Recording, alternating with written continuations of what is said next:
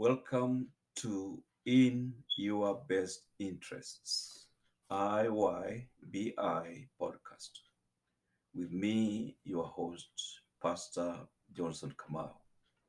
In the following podcasts, I'm going to recite a poem entitled Catastrophe.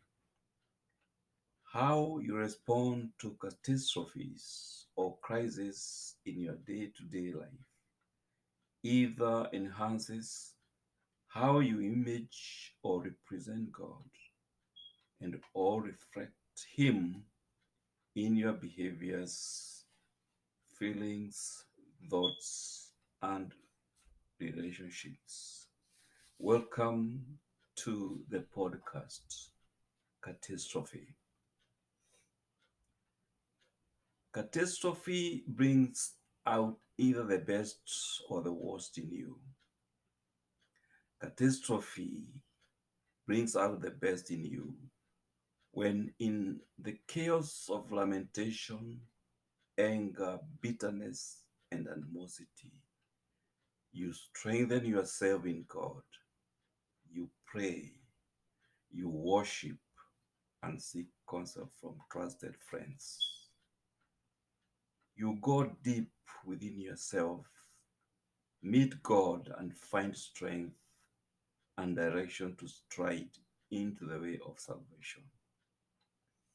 You return to your interior world as your exterior world collapses. Rebuild your primary identity and recover your peace. You reconcile with God by listening to Him intently and obeying His commands boldly. You retreat into the place of quietness, counsel, and prayer and come out from it with a plan. You communion with God and come out with something to do. You come out from your moments of prayer and counsel in the presence of God with a strategy adequate to your disaster.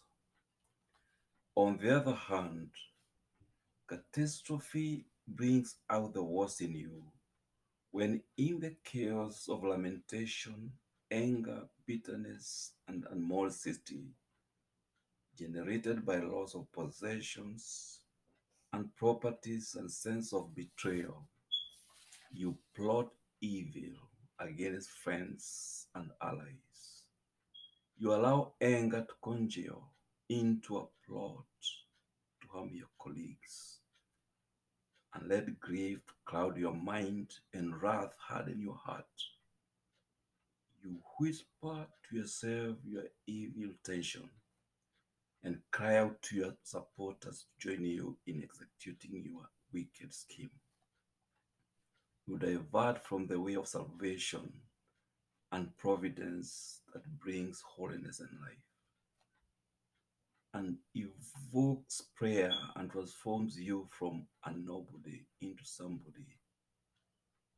You forsake the way of redemption that slowly but surely forms you into a spiritual person with an identity and destination.